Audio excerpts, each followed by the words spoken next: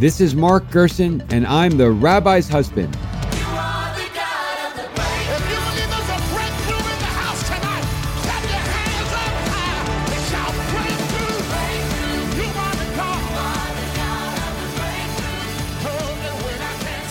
Hello, thank you for tuning in. I'm Mark Gerson, and I'm the Rabbi's husband. And here, as ever, to unearth the inspiring, instructive, and highly practical wisdom of a Torah passage with a fellow seeker of biblical truth.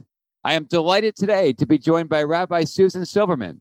From New Hampshire originally, Rabbi Silverman is the founder of Kamocha, a Jewish response to refugees, a board member of Women of the Wall, and the founding director of Second Nurture, Every Child Deserves a Family and a Community, which is a group that has remarkable results in helping foster children find permanent homes in Los Angeles.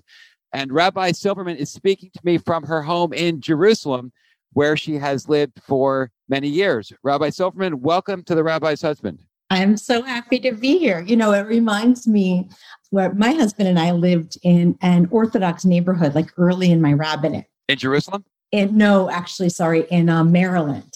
And one of our neighbors told us that the joke was people would walk by our house and say, "Here's where the rabbi lives with her husband."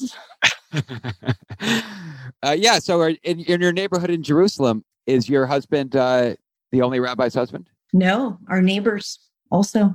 There are a few actually in our neighborhood. So your chosen passage is right at the beginning, Genesis 1:1-8. Please tell us what happens in Genesis 1:1-8, and why it's significant to you. Well, I'm really interested in, because I spent a lot of my life thinking about foster care and adoption.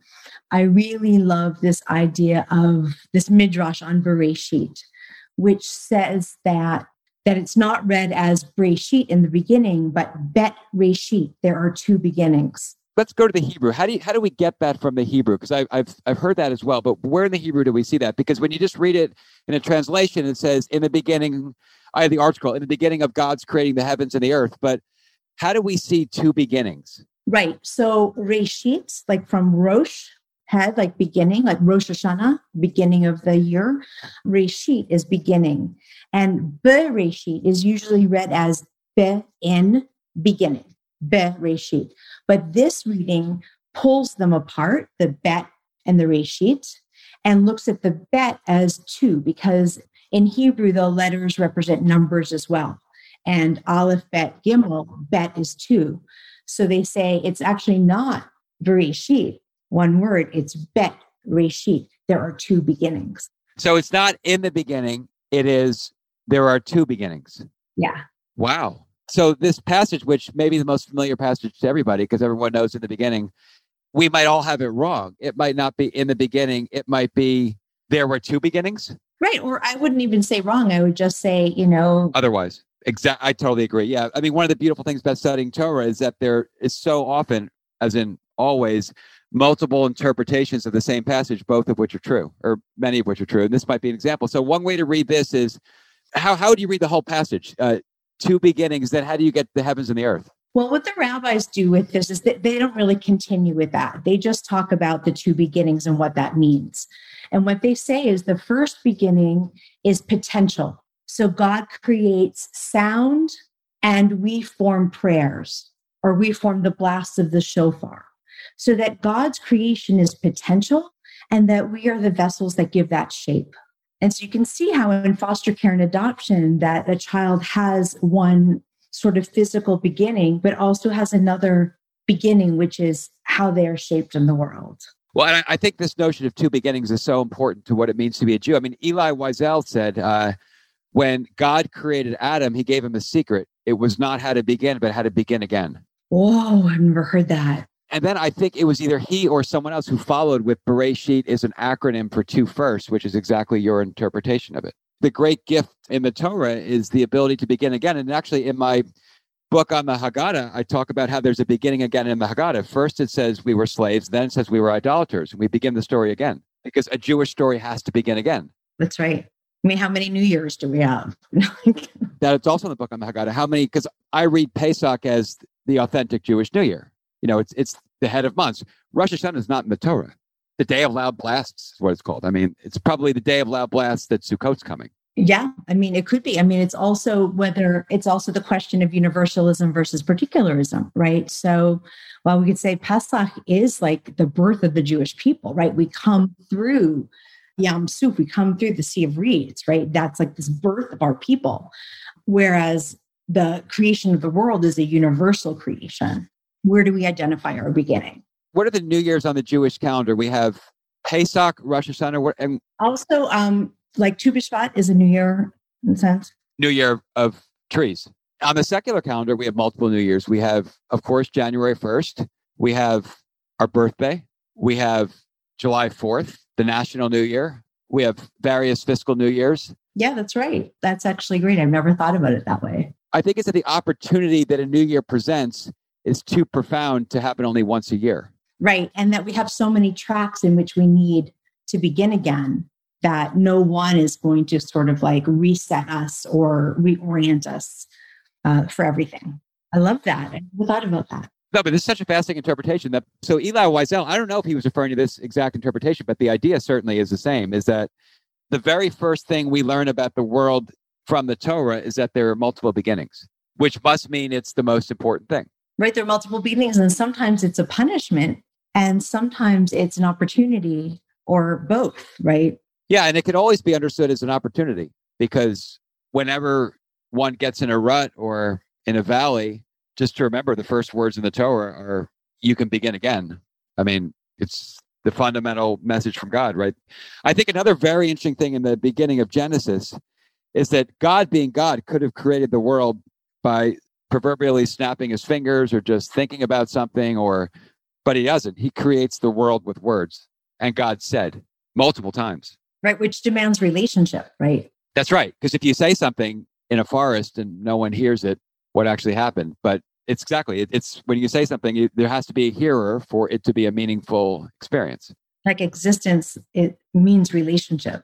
Yeah. And God said, let there be light. This is 1:3, of course. God said, let there be light, and there was light.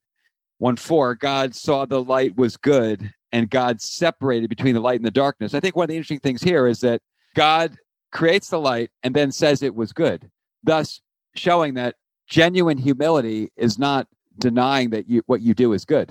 That's false humility. God says, I did a good job. And if God can praise himself and accept the praise, then we're all created in his image, so we all should too. So it's false humility to deny the gifts that God has given you or the work that we do that's good. No, it's you do something good, just follow God. God creates light and says it was good. It's also, I think, it's, as you said, like it's disingenuous to say something that was good that one creates isn't good, because what that does is it forces the person you're in relationship with into a position as well, right? So you want to have like true communication, not like this, oh, this thing I did was terrible. And then the other person has an obligation to respond in a certain way. Yeah, exactly.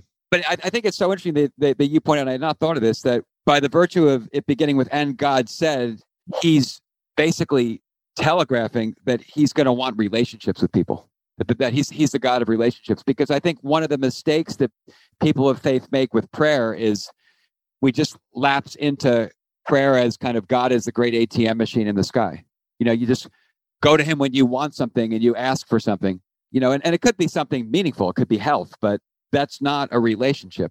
It's not a relationship when you only ask the person, when you only relate to the person when you want something from them. I mean, our children, they might want stuff from us and it's great. We can give it to them, but that's not the full relationship. Yeah. I mean, I know like this idea that like, you know, discipline with kids, which we're all, I think as parents, we're all always grappling with like the balance between like chesed and din, you know, like how much room do we give them and just acceptance and love, and how much structure, and when does structure become too like militaristic, and when does, you know, the open-heartedness become just this big ocean that they can't navigate, you know? I remember somebody saying to me, like, you know, you can really force your kids to do pretty much anything, but don't expect to create a relationship. Oh, very interesting. Yeah. And I think it was Rabbi Hillel who in the first century, he said a strict person is forbidden to teach. Right. Because you can't create a relationship. You can't create a relationship, and you can't open a mind and open to heart. But on the other hand, you need that order, which is why, you know, it's very interesting in Deuteronomy. I believe it's in the last passage in Deuteronomy, the last passage in the Bible. Moses refers to the Torah as a fiery law. Deuteronomy 33:2, and he presented the fiery Torah, the fiery law to him. So, well, is the law fiery? The law, you wouldn't think, fire bursts out of structures. Fire is the opposite of order. Fire destroys order, but the law embodies order. And I think what Moses is saying here is, you got it. It's fiery law. I love that. It's like up against itself. Yeah, exactly. Is that in order for the fire to rage productively, it needs to do so within a constructive order, which is why I think the word Seder is so interesting and so meaningful, because Seder, of course, means order. But this is how we celebrate our festival of freedom on a night called order, because we can't practice our freedom productively or effectively or meaningfully without some order. But as you said, how much order, how much freedom, that's an eternal challenge. Right. Well, and I think also another piece of that question that you're making me think about is the idea of who is, in a sense, establishing the order. What does the partnership look like? So if we're talking about like the Seder and coming out of Egypt, like we didn't have a partnership with Pharaoh, right? We were Pharaoh's slaves and we were for the benefit of Pharaoh. Whereas our relationship with God, there's mutuality, right? There's like mitzvot are our own growth as well as honoring God. Like it's not a zero-sum game. It's like when we do well, everybody does well, right? There's this sense of room. That's right. And what you're pointing out is God is announcing that's the way the world's going to be as early as he possibly can in Genesis 1:3. Hopping forward a little bit in Genesis, maybe it's like 7 or 8, I don't have it in front of me, that God separates the seas from the seas. And the lower seas, God calls, the sea, and the upper seas, God calls the sky. And there's this amazing midrash. This is another reason that I wanted to that I ended the passage there, because I wanted to get to this separation of sea and sky. There's this amazing midrash that just like makes me cry, where the rabbis say, when God separated the waters from the waters and made the upper waters the sky and the lower waters the sea, the lower waters wept and called out, woe to us that we are separated from our Creator. And it's just such a powerful passage to me, I think, particularly because I do work in foster care and adoption, that there are many children who are separated from the ones who brought them into the world, right? But then God also sort of saying in that moment, and the Midrash acknowledging that there is no growth without loss. There's no growth without brokenness. That brokenness is inherent in creation itself. Absolutely. And I think if we go to the last line in the Torah, literally the last line in Deuteronomy, let me just get it here. And it says, and by all the strong hand and awesome power that Moses performed before the eyes of all Israel. So I believe it's Rashi who asked the question, what could he be talking about? What did Moses perform before the eyes of all Israel? And there's only one other time in the Torah when Moses did anything before the eyes of all Israel, and that's when he smashed the tablets. So in other words, what God is telling us here at the very end of the Torah is the best thing you ever did is smash the tablets, showing that what I want is I want your broken selves. This is who I want. And this is how the Torah ends. And I think it's a Talmudic Agadah. Oh, God, I should know this, but I don't remember, which teaches that in the Ark of the Covenant that we carried with us from Sinai forward, we carried the broken and the whole tablet side by side. Oh, I think that's Torah. I mean, well, in the tabernacle, and I think it's in Leviticus, in the tabernacle, it refers to the tablets as plural. Yeah, there is. That's right. That is the pasuk that the Agadah launches from. Yeah, interesting, because it's in the plural, because when it's only one tablet in the ark. No, it's plural. So God wants in the ark the whole tablets and the broken tablets. How do foster children relate to this passage very practically, in the sense that, thanks to your unbelievable work, you're helping them live the Bible and giving them an opportunity to begin again. How hard is it to forsake the initial beginning when it can no longer be a part of your life? Well, I think that Agadic text is really telling, because what's really, really, really important for kids is that it's not like we're going to wipe your slate clean and we're just going to start a new life. Not at all. Like the broken tablets have to be carried with the whole tablets, and they've got both in them already. right? We're not like creating a wholeness, but the fact is that they come from something that was broken, or that in the process of this, they had to experience some brokenness. And I think it's funny because the Haggadah in itself is a model for it, because telling our story is what is so powerful. So when a young person is able to be in relationship with someone who in partnership helps them tell their own story, that's how they can master their lives. And I think that's what we do as Jews, right? We're in relationship with God. We're in our relationship with our chavrusa. And through that kind of relationship, we are telling the story of our people, and we're seeing our place inside of it.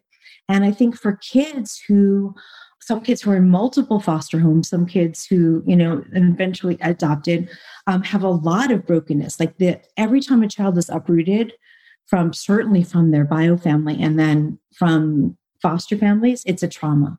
And it's that trauma of I've been, separated again from the big forces that have control over me, right? And so once you can be with a kid, or a really good foster parent along the way will help the child to name their story, because that's immensely powerful. What do you mean name their story? Because, what I was thinking is that it's probably very difficult, albeit impossible and even insensitive, and not to mention ridiculous, to go to a foster child and say, well, the last line in the Bible is about the broken tablets, and your brokenness is actually sacred, and that's what God wants. You'd never say that to someone in deep pain. It was insensitive and ridiculous. But how do you channel that idea, which is the governing idea, into a productive way that people can begin again and move forward? So one example is, there are so many levels to this. I'm going to start with something very specific and practical, which is you essentially make a Haggadah, but it is not called the Haggadah. It's called the life book.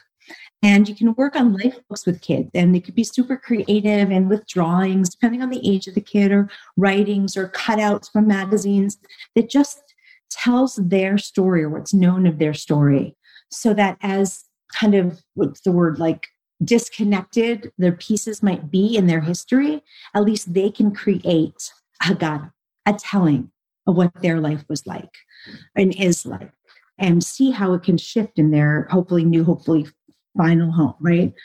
So that's one way. Another thing is just mirroring kids. You know how we say to our kids all the time, or if they're like, hey, look what I made, right? Look, it's good, kitov, right? And you say, oh, that is good. Tell me about that drawing, right? So we're always reflecting to our kids their experience and helping them to describe their own life process, right? Kids who are in foster care often never had that. Right. And certainly kids in orphanages worldwide do not get anyone who's looking in their eyes and just reflecting them to themselves. And that's how we become, right? We become because someone's reflecting, a grown up, someone who matters, someone who's got our back. They're reflecting us because we matter. And oftentimes kids don't have anybody who they matter to in that way, who is also able to do that kind of reflection. That is just naturally how kids tell their own stories. Your kids, I'm sure, said oh, remember when I was little and I blah, blah, blah, because the story mattered in the family, right? So start to make the stories matter and worth telling and worth responding to and worth asking questions about. Is it helpful or harmful if in the process of beginning again, a child retells, talking about the Haggadah, retells and maybe relives a deeply traumatic and painful story? So I think it's really important for kids to have the space to do that. And it's a real balance. I look back on, we've got 5 kids and 2 of them are adopted. And I feel like with our younger son, I didn't do enough of that reflection with him. And I feel like things are sort of hitting the fan now with him because of that. There are lots of reasons for it or whatever. I'm not slapping myself over it. I'm just reflecting about it. And I was always resistant to talking. And so it's hard to know how to not force it, but how to really make room for it. And it's a very hard balance, but you definitely want to not just make room for it, but give pathways and the skills for being able to do that, because stuff like that doesn't go away because you don't talk about it, right? It just takes different forms. It doesn't go away, but it's interesting because Viktor Frankl, and he was such a genius, brilliant, and complicated man, so I don't want to reduce it, but he opposed Freud, and Freud was all about let's investigate our past and try to understand what it means. And Viktor Frankl was just said, "Kadima," right? Let's go forward. Let's try to he didn't say that. What he said was we have to seek out meaning. He said, seek out meaning, seek out purpose, focus on the meaning, focus on the purpose. Don't try to plunge the depths of your past to figure out why you're like this or that. You're never going to figure out, and it's not productive. What is productive is to find something to live for. And we actually see that all throughout the Bible when it says things like, you shall live and not die. Well, why live and not die? It seems like if you're living, you're not dying. So why say the second? Because you actually can live. And it's because living is not dying. Man shall not live by bread alone. So that was the Viktor Frankl philosophy, was let's not focus on the past. Let's identify a source of meaning, focus on that, and build from that.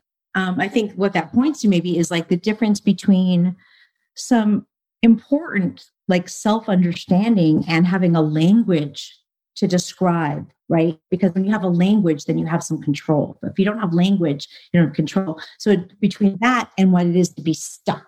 And so, maybe this idea, this dichotomy doesn't have to be a dichotomy, but there does have to be an awareness and a nuance, because we don't want to be stuck. I think a point you previously made is so profound, and it really cuts to the core of Jewish education, which is, King Solomon said, educate a child according to his way, because there's no one right way to educate a child. Each child's different. So a certain philosophy or psychology might work for one child, and another child might need something very different. And it's what makes parenting and educating complicated. Oof, tell me about it. I look back and I think, I want to do it all over again because I'm so much smarter about it now.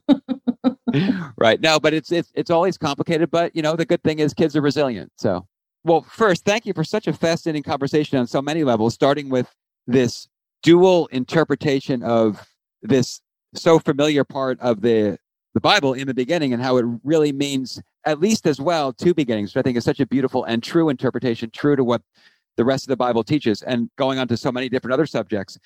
Now, the concluding question of the rabbi's husband always goes from one text, which is the sacred text of the Bible, to another text, which is Andre Malraux's 1968 book, Anti-Memoir. And he tells a story in the book.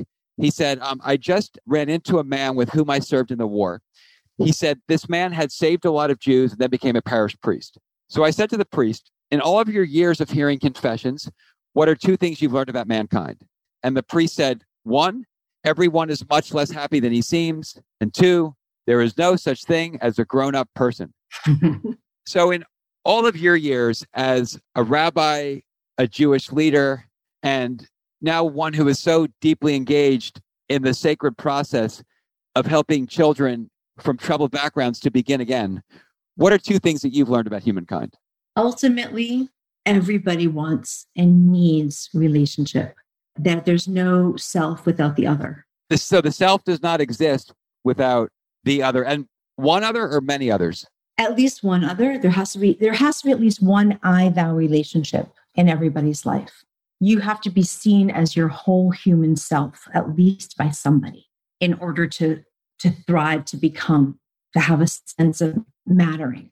I would say the other thing is that, and this is really hard for me because I can be really judgmental, even though I seem very nice, is that we have to be able to see ourselves in every other person, not in an entirety, but if we can't find the thing that's like maybe sinful or maybe wonderful or whatever about another person, we have to be able to find that spot within ourselves. And if we can't, then it's not that it doesn't exist, it's that we don't have mastery over it. Give us an example of that. It's such an interesting idea. It's midrash that was taught to me by Rabbi Dr. Sarah Lev. And the story is about this Rabbi who all day he meets with people. And one day the most horrible person in the village came in. And the rabbi spent hours and hours and hours with him. And at the end of it, the rabbi ran screaming into the woods. And his students were like, couldn't find him, finally found him. And he's sobbing. He said, Rabbi, what happened in there? Did you see yourself in him? Were you able to do that? And it terrified you? And he said, no, I wasn't able to see myself in him. And the idea being that if you can't see that, even an ounce of that in yourself, then that just means you don't have mastery over it. And that's terrifying. That means you don't have mastery over yourself, or you can't understand the other, or both. I understand it as you can't have mastery over yourself. we are whole worlds within us, just like God is everything. Like I truly believe that God, there's this midrash, God rules over humanity, but who rules over God? And the answer the rabbis give is the righteous rule over God. But I don't think that's true. I think we all rule over God. And that when we create love and expansiveness and justice in the world, that's reflected in God and then kind of magnified. And we're able to have, this kind of like cosmic snowball effect, right? But if we're creating bad things, then God's going to reflect that too. And I think God begs of us, certainly with, the 13 attributes, right? Where God just is essentially begging us to bring out God's rachamim, to bring out God's compassionate side. Like, please, God says, like, please, like, be loving and compassionate so that I can strengthen that in me too. Because if you bring out evil, that'll strengthen the evil in me. And I don't want that. Interesting. And, it reminds me, and you of course know the Hebrew, I don't, but panim is only in the plural, right? Yeah. So there's no Hebrew word for one face because it doesn't exist. So if something doesn't exist, we don't need a word for it. Nobody has one face. Nobody has one identity. We all have multiple faces, multiple identities. So we don't even need a word for one. It's just panim. Right. It's beautiful. Well, thank you so much, Rabbi Silverman, for such a fascinating conversation on so many subjects. And thank you for all the sacred work that you do. Thank you so much. You're amazing how you're just able to like make these conversations like deep and rich and move forward. Like, kol hakavod. Well, thank you. The Torah is the gift that keeps giving and never stops. So thank you. You are the God of the break. If you believe there's a breakthrough in the house tonight, clap your hands up high. It shall break through. If you're enjoying this episode, I hope that you'll sign up for the Rabbi's Husband newsletter, which includes book giveaways from our podcast guests, my weekly column on Christian Broadcasting Network, inspiring updates from United Hatzalah and African Mission Healthcare, and a behind-the-scenes look at my upcoming book published by St. Martin's Essentials, The Telling, How Judaism's Essential Book Reveals the Meaning of Life. You can sign up at therabbishusband.com or feel free to email Daniel at therabbishusband.com.